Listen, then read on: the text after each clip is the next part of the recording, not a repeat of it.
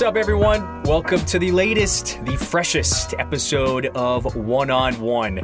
Today's guest, former NBA pro Ronnie Brewer, joins the show. I'll just say right off the top, this was one of my favorite conversations.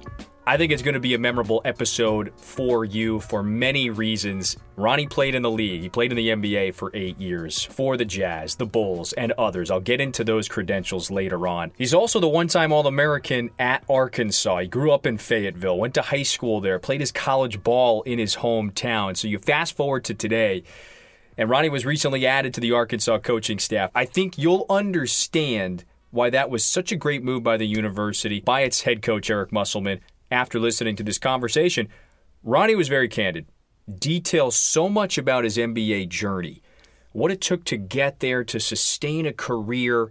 He offers just so much enlightened insight that's going to be so invaluable to these current and future Razorback players. He's motivated, he's driven, he's determined to do great things at his alma mater, and you're going to hear all of that in just a moment.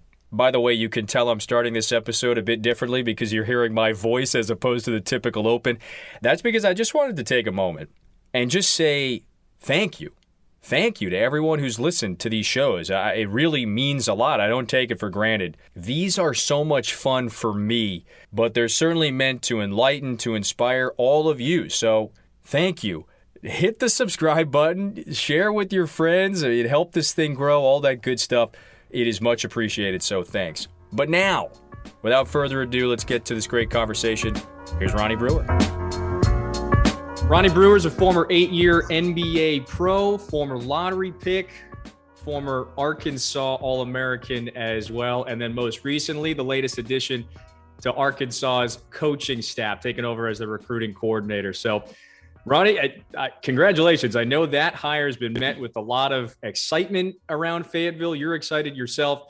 It's funny, we connected on Twitter not long ago, and I reached out. I said, would love to have you on the show because I think you represent a lot. You embody a lot. You know, you represent your state. You represent Arkansas. Fayetteville is your hometown. You went to high school quite literally a stone's throw from Arkansas's campus in the shadows of Bud Walton Arena. You know, I think all of this really means a lot to you. So it goes without saying, congratulations. You bring this unique perspective to the Arkansas staff, this NBA perspective at a program where Eric Musselman, of course, runs the show and a program that has this trajectory that is, of course, going up. So quite simply, great to have you on. Can't wait to detail some moments during your NBA career, your time at Arkansas, this new endeavor for you. Thanks for the time. I hope it's been a good, month and a half, 2 months on the job so far as well. Well, thank you for having me. It has been only a month, but, you know, I hit the ground running. I'm very appreciative of the opportunity Coach Musselman gave me to come back to my alma mater and be able to work in this position as the recruiting coordinator. I know, like you said, I'm from Fayetteville, Arkansas. I went to school here. There was a lot of excitement around the hiring. I was very excited. The staff was very excited. And, you know, I think we just bring a really unique aspect to, you know, the University of Arkansas. You know, a lot of people would say, you know, they can get you to the next level or whatever it may be. But not many coaching staffs can say, you know, you've had a head coach in Eric Musselman. You've had a head coach in Keith Smart. You had, you know, assistant coach and, you know, player personnel analytics in Clay Mosier. You know, Mike Econom worked with the Spurs for 5 years. Coach Ruda was in the G League, and myself being, you know, a pro, now a coach, and now a recruiting coordinator. I think it's a different dynamic, and our personalities and our experiences have really meshed very well together. Yeah, you outlined just the significance, the value on this staff. So it has been a short amount of time, but what have these current Razorbacks asked you the most about the NBA or your time in the NBA? You know, a lot of guys are asking, you know, one, you know, what it took to get to the NBA, which for me, I love being able to give knowledge to these guys. Now, I was by far not the best shooter, the best ball handler, best passer, most athletic. I wasn't any of those. But one of the things that allowed me to stick in the NBA and be a starter on most teams and play, 8-year career was being a great locker room guy, being a phenomenal teammate, and outworking your opponent, and always consistently working and being a true pro. And telling that to a college kid is, you have to treat this in your brand like a business. You want to be, sitting in the front of the classroom, to tell your professors that you're not just an athlete, that you're a student athlete, and your academics is just as important. And, putting the work in, getting your conditioning, getting your body right in the weight room, your nutrition is just as important as you getting up shots, on the gun or working with the coach. So, telling those things and how that related to my career has gone a long way. I think the guys are buying in. And when you look at guys on the staff to be like, hey, these guys know what they're talking about. They've been here. They've done that. They've seen everything. There's a see. I think it's reflected back to them as, maybe I can use these guys as a crutch to get to the next level. Talk about just work ethic. You earned this reputation during your playing days at Arkansas, but also in the NBA as well, as being this really vicious defender. How did that happen? Why did you become such a strong defender at the next level in the NBA? I mean, it's a funny story because, a lot of people that are around me. I mean, I almost averaged 30 points in high school. I led the SEC in scoring, after my junior year before I went pro. So, in my head, I was a scorer. I was a person that was versatile, that could play multiple positions on the offensive end. And I get to Utah, and Coach Sloan is, a hard nosed coach. Rest in peace, Coach Sloan. But he told me one thing. He called me in. He gave me a list of the roster. He said, tell me something on there that you could tell the difference between them and you. So I started going down the list. I gave out a whole bunch of answers. We got a couple guys that were, that were foreign. A couple guys that didn't go to college. A couple guys that have been on the All-Star team. A couple guys that are not rookies. I'm the only rookie really that was playing at that time. And every answer I would give him he was like, no, that's not it. You're missing. You're not, you got to look deeper. You got to dive a little bit deeper. And I'm like, well, Coach, what are you saying? And I was like, they make more money than me as veterans. They're like, no, they do, but that's not what I'm asking for. And I was like, well, what is it? He's like, Darren Williams, Derek Fisher, Andre Kirilenko, Carlos Boozer, Mehmet Okur, Matt Harpering. All these guys are scorers. They're known for their offensive game. And one of the things that we don't have other than their offensive game, their leadership, and maybe rebounding or whatnot, or blocking shots, is we didn't have a lockdown defender. And he said, if you want to play as a rookie for my team, you've got to carve a niche out. You've got to adapt. Or you can continue to do the same things that you've been accustomed to doing and wait your turn and sit on the bench, and your time will come. You'll develop. You'll learn from watching. And I was a guy that was like, I'm willing to do anything and everything to allow my team to win. If that means sacrificing my shots, that means I need to be a facilitator. If I need to be the best cheerleader on the bench, or a different extra set of eyes for the anybody on the floor, that while I'm on the bench, I was going to just be the best teammate I possibly could be. And so it happened to be one game that we were playing the Lakers, and Kobe was dominating. I was recall me, Paul Millsap, and D Brown, who were rookies that year. Watching Kobe, we were like, man, this dude's like watching a video game, like when you're playing with a video game.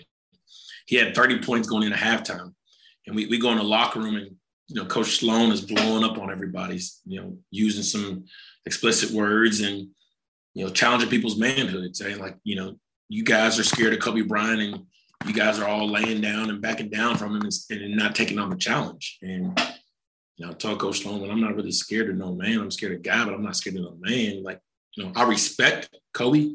Rest in peace to Kobe. I respect every NBA basketball player because they had a journey to get them to the next level. But I wasn't scared of anybody. I've seen a lot of things in my life. I'm not scared of anybody. So I was like, man, dude, I'm not scared of anybody. I respect his game, but I'm not scared of him. And so I guess my big mouth kind of stuck my foot in my mouth. And so he was like, okay, if you're not scared of him, you're going to start on him in the second half. And so the second half, I went in the game and, I just competed. One of the things that I told myself is I'm not going to be a trash talker. I'm going to respect the game, respect my opponent, but they're going to have to respect me too. And I'm going to compete every possession, and I'm not going to make it easy every possession. And I think Kobe respected that because every battle we had, like nobody ever shut Kobe Bryant down. But it's the competition and competing every possession. And I think I did that to the best of my ability. I think that's why he respected me. So I think that gained a lot of respect from Coach Sloan, and he got a lot of trust in me, and that kind of carved my niche of being a defensive stopper because that's what we needed on the team. It's a great lesson in just that. How do you sustain or lengthen your NBA career? That all of that leads me now to my next question. Like, who did you love playing then, or which players did you love defending? I mean, I love to take challenges. And so I love to guard all the greats. When I was coming in, the Vince Carters, the Dwayne Wades, Melo Anthony, Kobe, Gilbert Arenas, Paul Pierce, Michael Redd, Manu Ginobili, Jason Richardson, Brandon Roy, Kevin Martin was a tough assignment. Joe Johnson. The list could go on because I played the two. I started the two, but then they moved me to and had confidence in me to guard the threes. If AK was hurt, I'd start at the three. Majority of the time, I started the two. And then when I was in Chicago, if Luau picked up a foul, I'd guard the three. Or if Dwayne Wade, we were playing the Heat, Dwayne Wade got subbed out, I'd probably guard LeBron a few plays. But, each and every game that, was on the schedule, whoever we played against, there was a phenomenal matchup each and every night. I recall AK going down and getting hurt. And coach was like, hey, you're going to have to move over to the three. And, I was just like, man, we had Paul Pierce and LeBron and Steven Jackson and Gerald Wallace and Paul Pierce. And it was just back to back to back to back. And I was like, man, like I don't ever get a night off. But that comes with the territory, and that comes with being the NBA. And to me, it allowed our team and our teams to gel really well together because everybody had each other's back. And so each matchup, my teammate knew it was a hard matchup for me, but they saw how hard I was competing each and every possession. They saw if there was a loose ball, there was no question that I was diving down there to get it. If there was somebody driving to the basketball, it was a no-brainer that I was going to slide over and try to take a charge. So it was a personal challenge for me to guard against all these guys, but I think it brought out the best in our teams throughout those years as well. Everything you just laid out, it's no wonder the value that you're bringing to the table to be able to share all of this with these current Razorbacks. You're referencing your time with the Jazz. I mentioned you were a lottery pick. You were taken by Utah. That's where you began your career. I guess I could have added this, or I perhaps maybe left this out of my introduction because I think we could also say Ronnie Brewer was also maybe the most stylish or well-dressed player in the green room of the 2006 NBA draft. The blue suit, man. Yeah, man. It was something that was kind of off the wall because there was a company that was making everybody's suits that was in the lottery, and so we all took one set of pictures. Majority of everybody had the same suit because it was made by the same company. A couple of the guys had a little bit of color in it, but nothing crazy. And I had a friend of the family that made a suit and was like, hey man, if you get a wild hair on your body, this is a suit that I custom made for you. And so I had no idea where I was going prior to it, but I was like, man, I want to do something different because, I'm different as a person. My game is different. My shot is unique. And I bring a uniqueness to the NBA from where I'm from. So, I wore the blue suit ended up getting drafted by the Jazz. The basketball matched, the hat matched.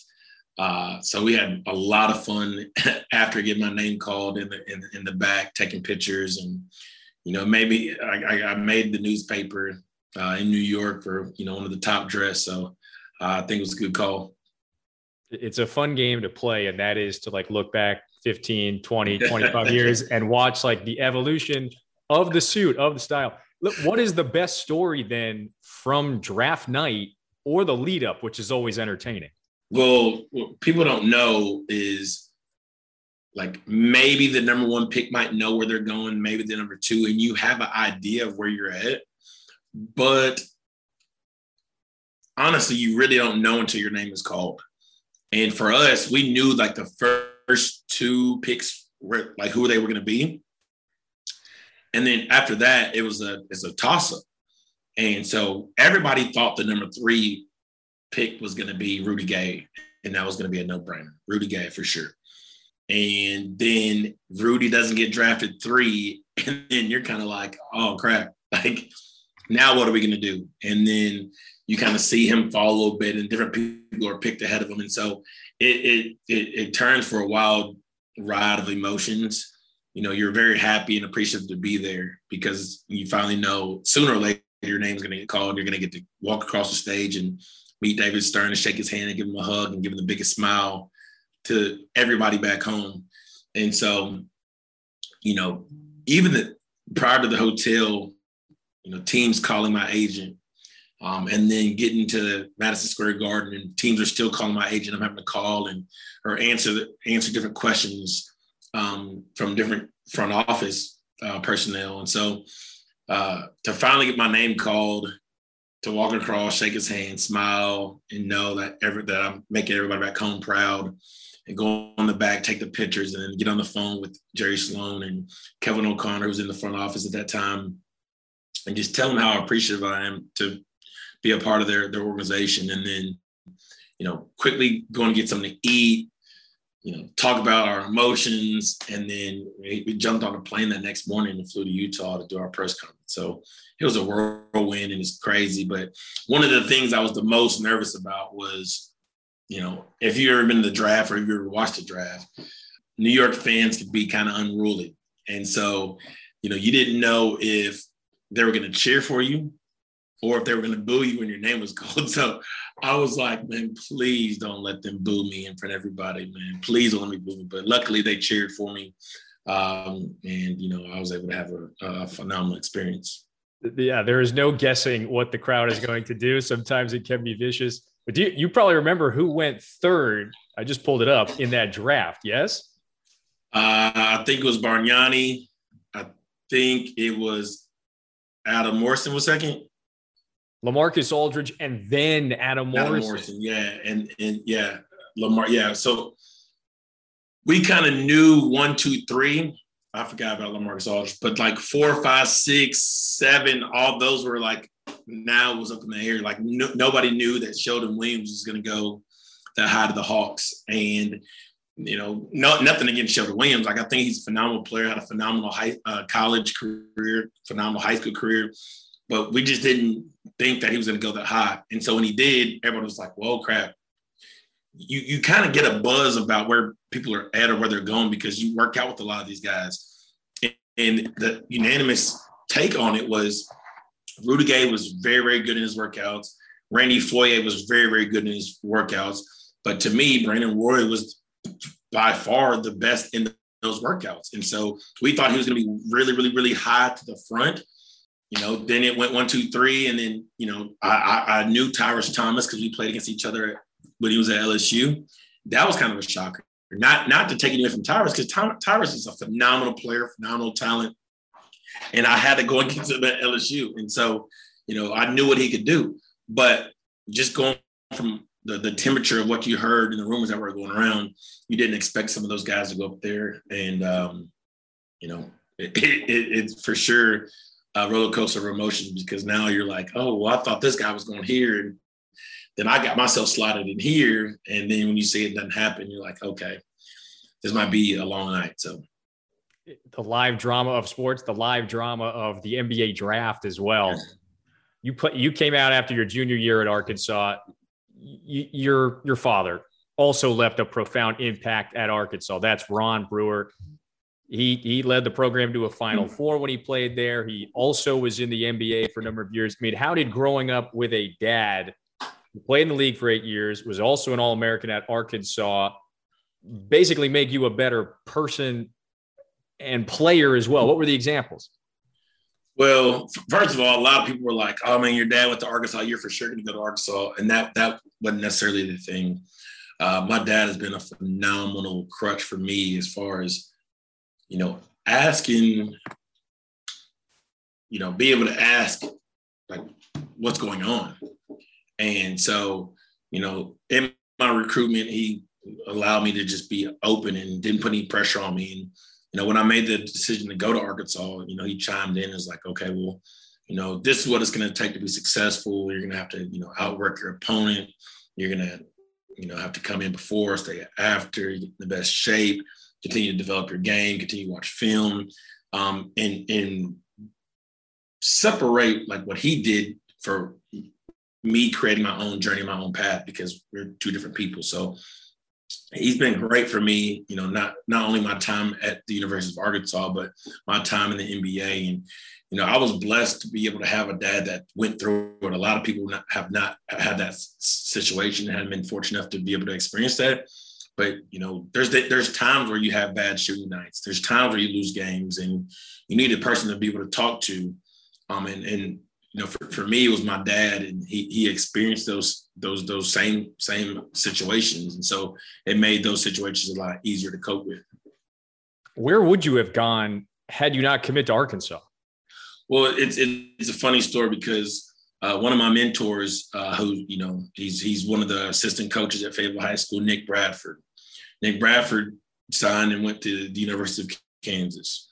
So, being from Fayetteville and going and playing at Kansas, and they were super successful, everybody was a Razorback fan, but we were also Nick Bradford and Kansas Jayhawk fans. And so I would go up there and visit him, and sometimes go to late night. I went to their basketball camp, and, Roy Williams gave me some advice that stuck with me, to this day. And he says, man, everybody is going to ask you, why your form looks like that. And, a lot of people, he's like, I've heard this story. You had a water accident slide, or accident on a slide, and it makes you shoot like that. He says, and a lot of people are going to probably try to come at you and try to change your shot. He says, but what I would tell you is, I'm not going to try to change your shot.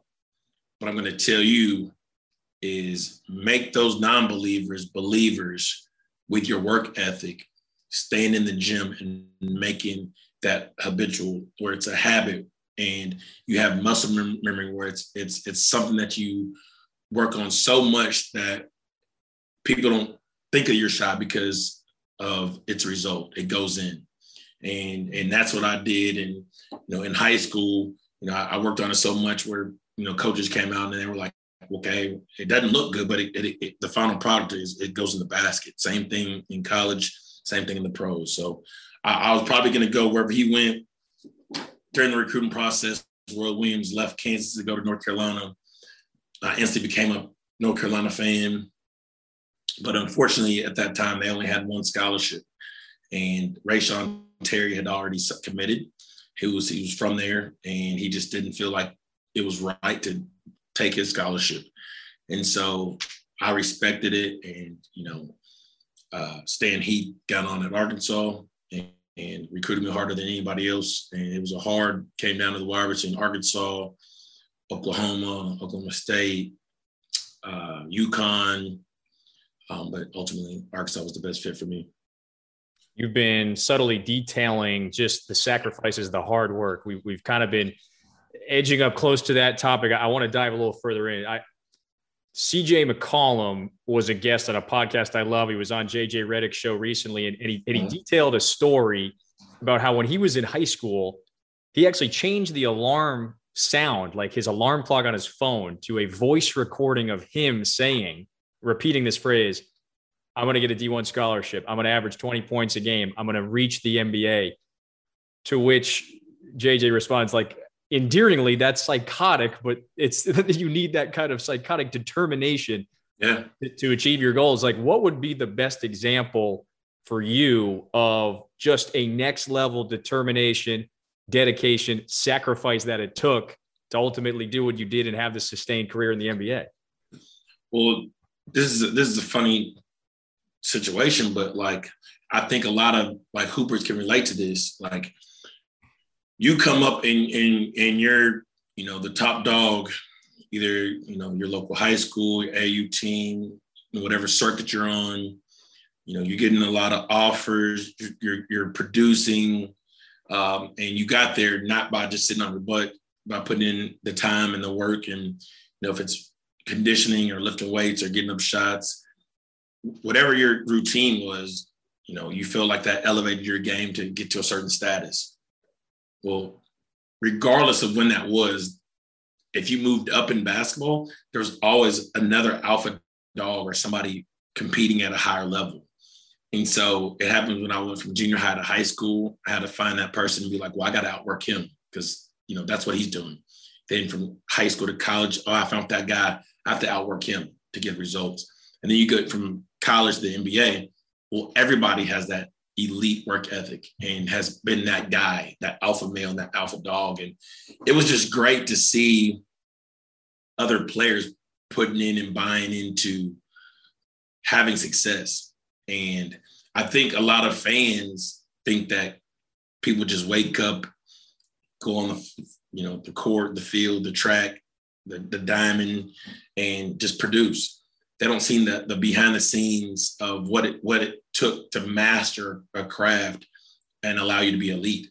And so, I remember the first day I get to Utah, I see Coach Sloan and the other guys in their offices. And I was like, okay, I'm going to be the first guy to be on the court and bust my butt and show that, hey, day one, I'm going to outwork my opponent.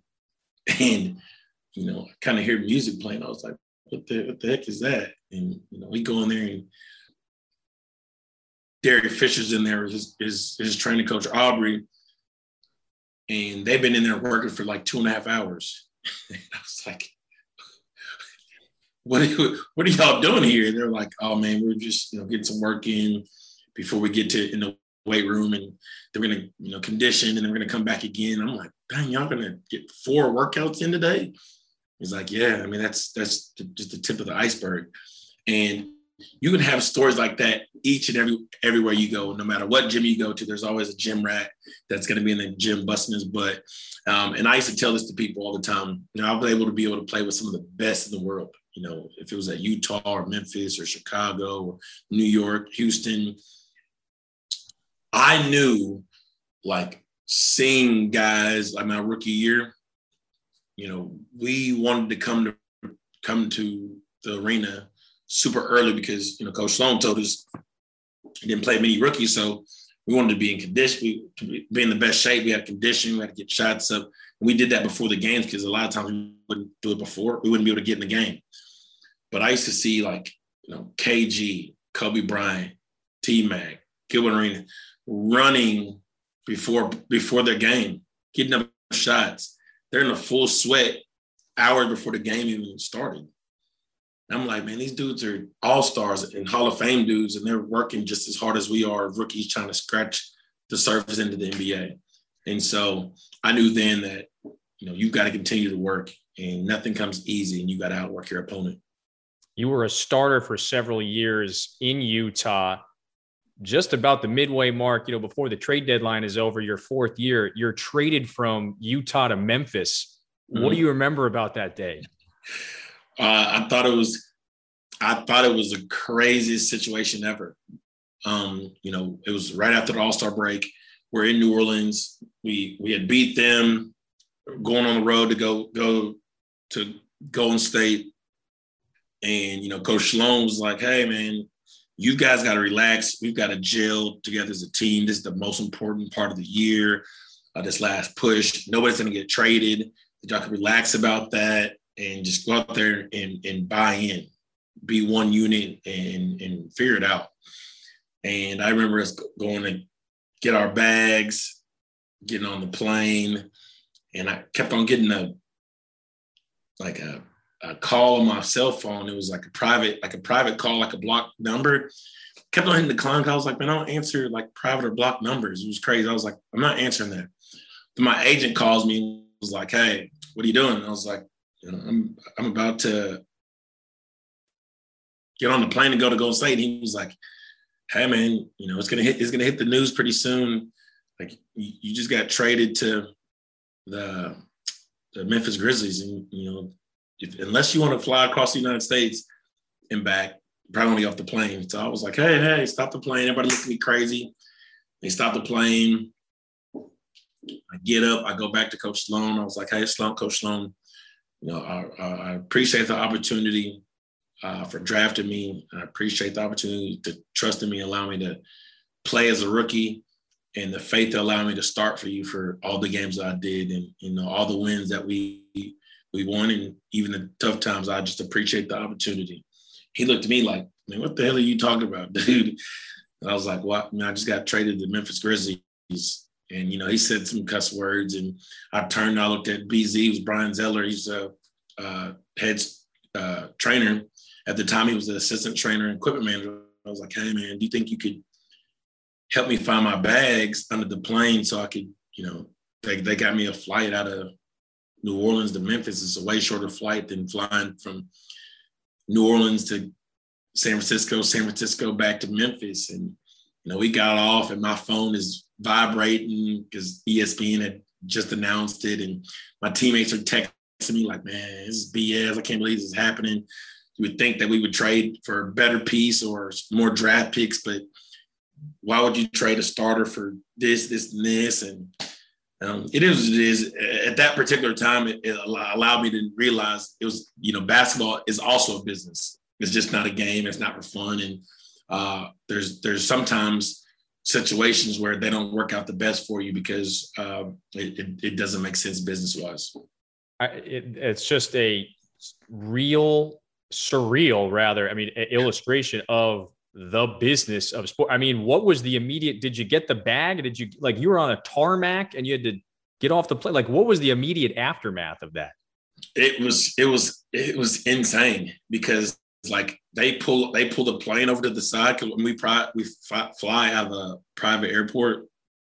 So they pulled to the side and was like, it's me and Brian Zeller outside this huge plane. And he's, I'm standing there by the plane and you can see me outside the window, but I'm talking to BZ, he's trying to go through everybody's luggage to see if he can find my luggage. And he was like, we had a good conversation and, just say that I was a, phenomenal, person to be around and, was always helping in the community and he never had any problems with me. And, he wishes me the best. And, he was always going to, root if Texas A&M ever played Arkansas, which, we to this day, we still text each other every time they play in the SEC, which is coming up actually at Cowboy Stadium. But, it was just a surreal feeling, that eerie feeling because, you're sad and you're mad at the same time because you're like, why would you trade me? I'm starting on here. I'm helping the team out. I've been contributing. And, the owner who passed away, before he passed away, told my family, hey, man, we are investing in Ronnie and we plan to have him here for a long time. And so that's what your mindset is like, how, I'm going to get a house out here.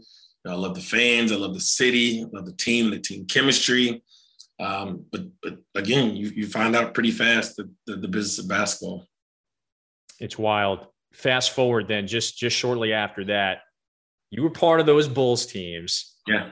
Early, 2010, 2011, 2012, back-to-back years, the Bulls have the best record in the NBA, went to the East Finals in 2011.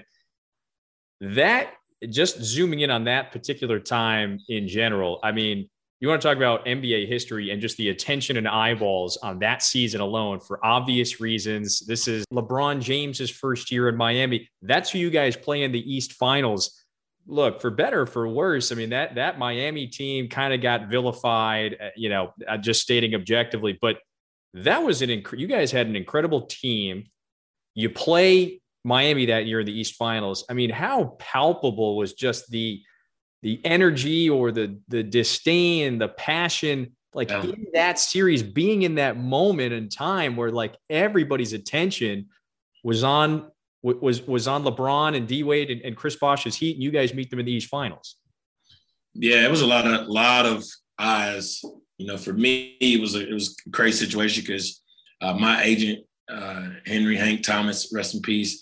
He was an agent for, you know, he represented me. He represented Dwayne Wade, Chris Bosh, Udonis Haslem, that were all playing in that series. And, you know, just all the time, like him coming down, I'm going to come watch the games. And he's trying to grab dinner after the games with everybody. I'm like, I don't want to talk to these guys, have dinner, anything. You know, we're locked in. It's us versus them.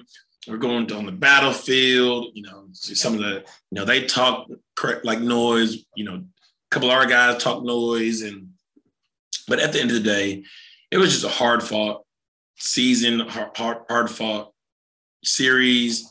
And, you know, I always tell people, you know, you got to tip your hat to them because all the pressure was on, you know, LeBron, D Wade, Bosh, joining forces and having to win. You know, any misstep was magnified. You know, if they lost the game, oh my gosh, they lost the game. Which, you know, come on, you're going to lose games in a season. So they were just more, I would say, I wouldn't say mature, but I would say more experienced in those situations in the playoffs. You know, guys had been to the conference finals. Guys have excelled and succeeded. For us, you know, me, Kyle, and just me and Booz have been in the Eastern Conference Finals in Utah and lost. But outside of that, I mean, there weren't many guys that had a lot of experience in the playoffs like that. You know, maybe first round or whatnot. Joakim and D Rose and Luau, and you know that's why I think our second year we were so focused and had a laser beam focus because we were like, man, we were there, we were right there. Our first year, you know, finished first in the East, and you know, that next year we were like, hey, you know, we know what it takes to beat these guys and to win. And, you know, then that year, that's the year D Rose went down and kind of took a lot of air out of ourselves. It was really tragic how that did play out. You're right. I mean, D Rose tearing his ACL, but it does not cover up the fact that, yeah, I mean, you guys are the best team in the East, best team in the record-wise in the NBA. Back-to-back years, it was this spectacle of Derrick Rose. It was his introduction to the league. Yeah, it was the bench mob. It was Boozer. It was Joakim Noah. Like, how invigorating! How much fun were those 2 years in Chicago for you? It was so much fun because, to be honest, everybody put everything in it because we knew how important it was for D Rose to win in Chicago. You know, there's not many situations where guys grow up in a town and they're drafted to their hometown with, you know, number one overall. You know, LeBron's from Cleveland, or LeBron's from Akron, and he goes to Cleveland, and that's almost as close and similar as you can get. But there's not many people that are drafted one to their hometown Chicago and, you know, wins Rookie of the Year. There's basically saying he's the next Jordan, and, you know, we put a good core around him and played so hard offensively and defensively, shared the basketball. You know, we were so unselfish as a whole, and our number one goal was to win games. And it made it a lot of fun. You know, a lot of people, I think, from the outside looking in was like, well, Tibbs was this, Tibbs was that. To me, Tibbs is a phenomenal coach. He should have won Coach of the Year every year he was there. And, you know, that's why you see what he's doing with the Knicks so quickly. He's got guys buying into his culture. And I think we did that as soon as we got there, and kind of the rest was history. The D Rose floater. How cool. He's got it, man. Yeah. This iteration of D Rose with the Knicks. It's kind of crazy because you saw how hard he was developing to make that a go-to like move that he could make.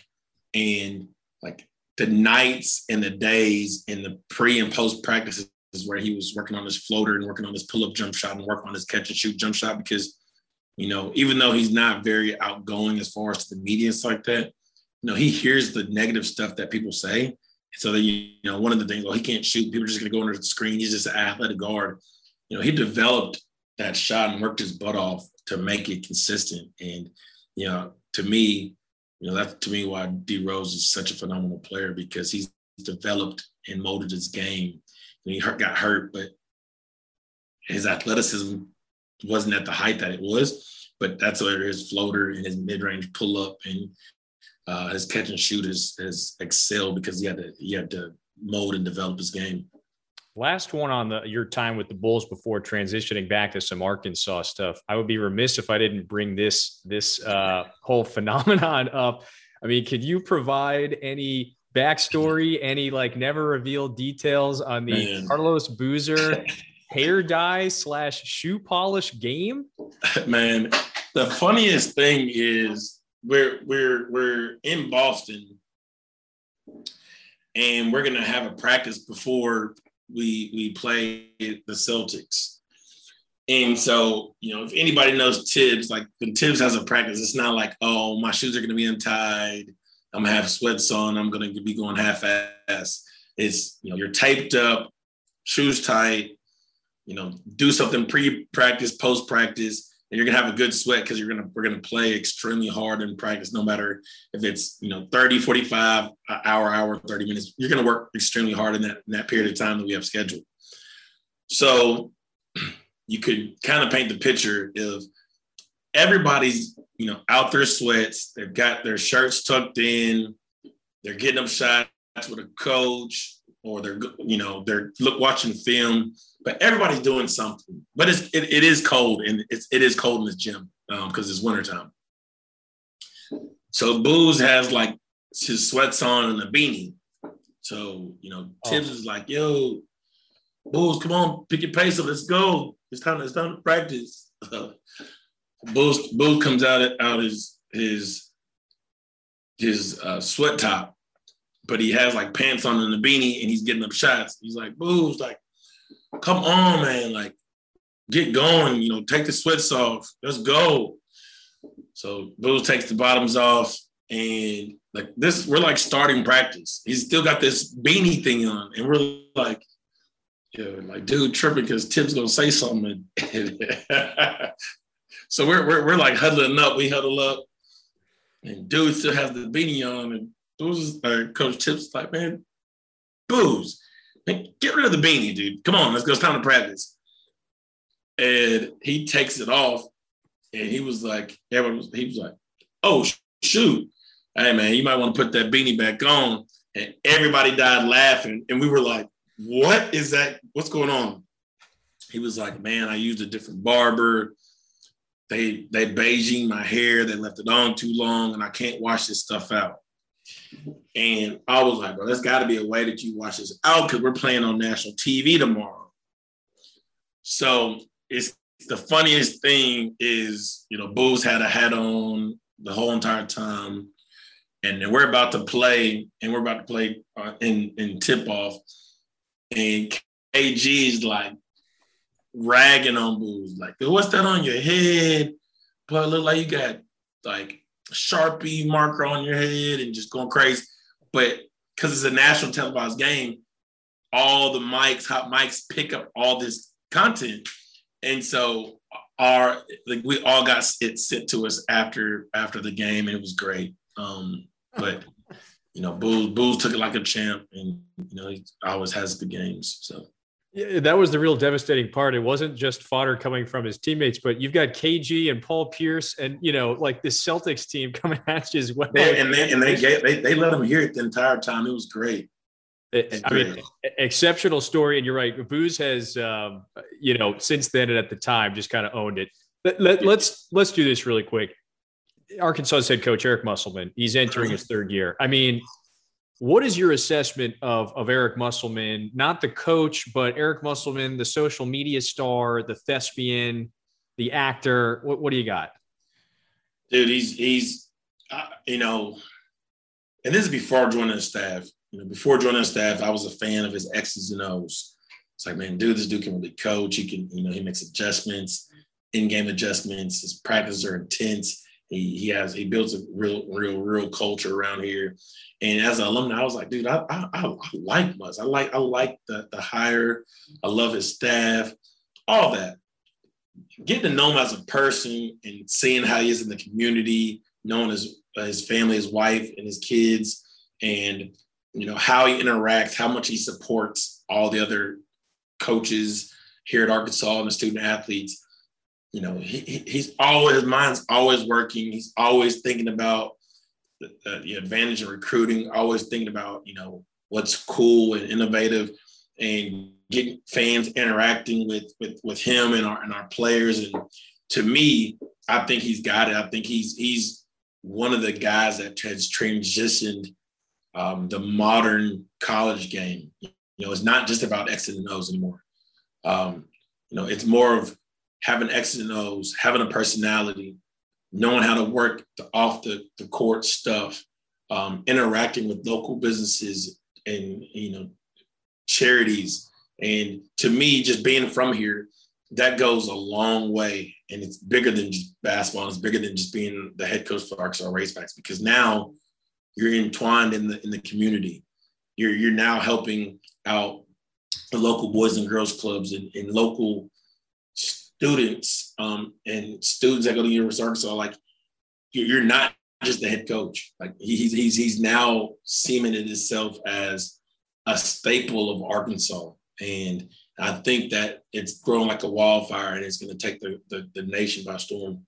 You retweeted something not long ago. It was a quote from Eric, or something that Eric had put out on social media. And I grabbed it. I copied it so I can read it kind of verbatim here. And Eric recently said, hey, great programs set clearly communicated visions, missions, values, and goals. But then they also create the environment for those things to come alive, which I would subscribe to. It's one thing to really stand for something, but it's another to basically convince everyone and get everyone on the same page to then stand for that as well, or basically go in the direction you want it to.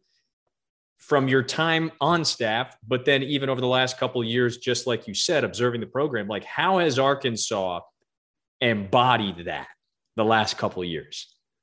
Accountability.